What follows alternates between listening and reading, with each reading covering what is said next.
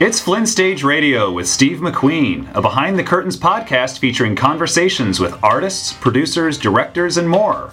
Grab your all-access pass and follow the man himself, artistic director Steve McQueen.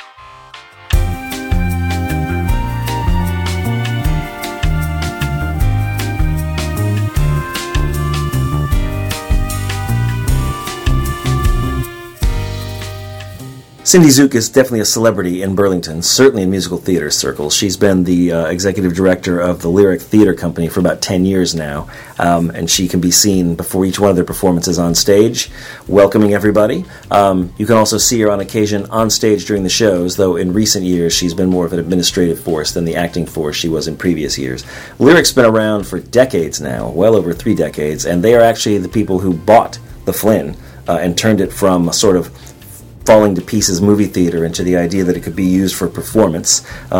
I think that only lasted about a year, and they turned it over to another company, another group that made it the Flynn Theater that we know today. But Zook has lots and lots of knowledge about the arts in Burlington, the musical theater in Burlington, and the role of Lyric Theater Company in the community. We had a conversation backstage during their sold-out run of Mary Poppins, which broke all of Lyric Theater's records, during a rehearsal, which is why you might hear us whisper in some hushed conspiratorial tones, and why you might hear some strange noises from the stage as well. We talked about her favorite roles, the Lyric's ongoing relationship with the Flynn, and the role that Lyric plays in the community. It was a really fun conversation with Cindy. I hope you like it.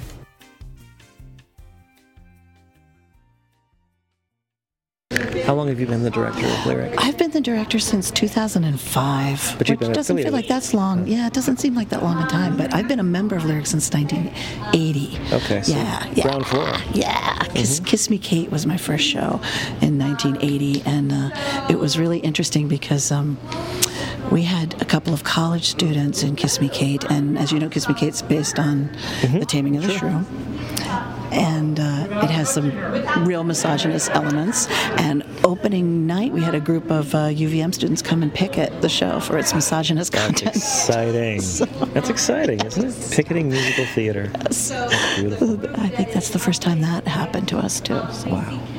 Has there been some major disaster that ever happened at a show? We did have somebody pull. You've heard the story about when someone pulled the fire alarm and we had to evacuate the entire building. That was 1990, and we had to evacuate. It's the first time I've ever seen the balcony evacuated down the outside fire escapes, which was really sort of interesting, and we know it works. Yeah, wow. I've never seen it before. Yeah.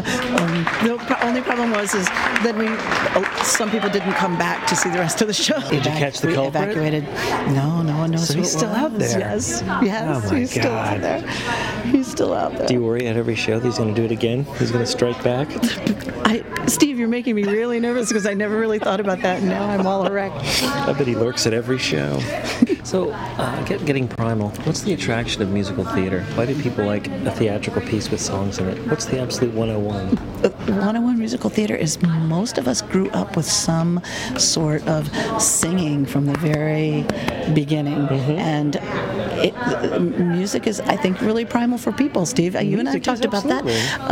Whether it's rock and roll or blues or opera, there's something really primal about music, and musical theater does give you the chance to let your imagination fly and sing what you want to say. And the best musicals, you are singing what you want to say. That's a really good musical. A not so good musical is where everything sort of stops dead and the singer goes off on a tangent that has very little to do with the story. So how would you define the relationship that Flynn and Lyric has? It seems unusual to me. It's very unusual, and it's because you've come from away. That's right. Because if you had been here all your life, it's not unusual. Because Vermont has this crazy way of making do and collaborating, and this sort of teamwork ethic that comes from the beginning of time in Vermont, where I'm from Florida. You get together, one neighbor on one side and one neighbor on the other side, and we build the stone wall. And I think that's really... We start a war. It's a much better place to be up here. When Lyric first started, there was really nothing, as you know the story, there was nothing happening here at the Flynn. It was a movie house, so movies were happening, and it hadn't been used for a live venue for about 40 years before Lyric sort of rediscovered it. And then Lyric bought it. As you know, Lyric bought the Flynn in 1981, owned it for about 6 months, realized that what we didn't want to do was own a historical treasure that was going to rack and Run ruin. a theater. Spun it off. Said, Good decision. it's like, we're going to let somebody else take care of the hardware. Yeah. We're going to let It's a somebody pain else in the butt to run a theater, believe me. Exactly. So what's the function of Lyric in the community now? Like it's a pillar, it seems like, of the artistic community. But what do you see it as? I see it as a real focal point, as we are lucky enough to be able to have all these volunteers to come together to learn how to do lighting design, how to do set design, how to use the fog machines and the hazers, how to do professional choreography, how to work on a proscenium stage. And we really pass those skills along to so many other people in the community. So what percentage of a Lyric show is the same core people and then versus new people? I would say that on the technical side, our core group is probably about 75% of the same technical people, and we bring in about a quarter of new people to pass that information on. It's consistency, and some of this core group have been with us since the 70s. And that's the other thing that is really amazing about the Flynn, is that we have this deal that we get to be here forever and ever. So we know what this is, and so we can teach it. We're not teaching people lights and sets and stuff for, like a school would, for 99 different ways to do it. We're teaching them how to do it at the Flynn. Believe me, as long as you got me on tape, I want to say, and I truly mean it from my heart, we feel incredibly blessed to be able to use this theater. I mean, the Flynn and Lyric have helped each other rise up. You know, if Lyric gave a spotlight to the Flynn so that the community would get behind it and bring this old theater back to life, but as the Flynn continues to get better technology, beautiful seats, incredible renovation, it has really helped Lyric to take the challenge to rise up, and the Lyric shows have gotten better and better and better and better as the Flynn has also improved its technology. So that's really exciting. So there wasn't as much at stake that way. You know, we were downstairs in the basement in 3 inches of water on pallets. When the audiences came, it would drip from the ceiling. It might be hot, it might be cold.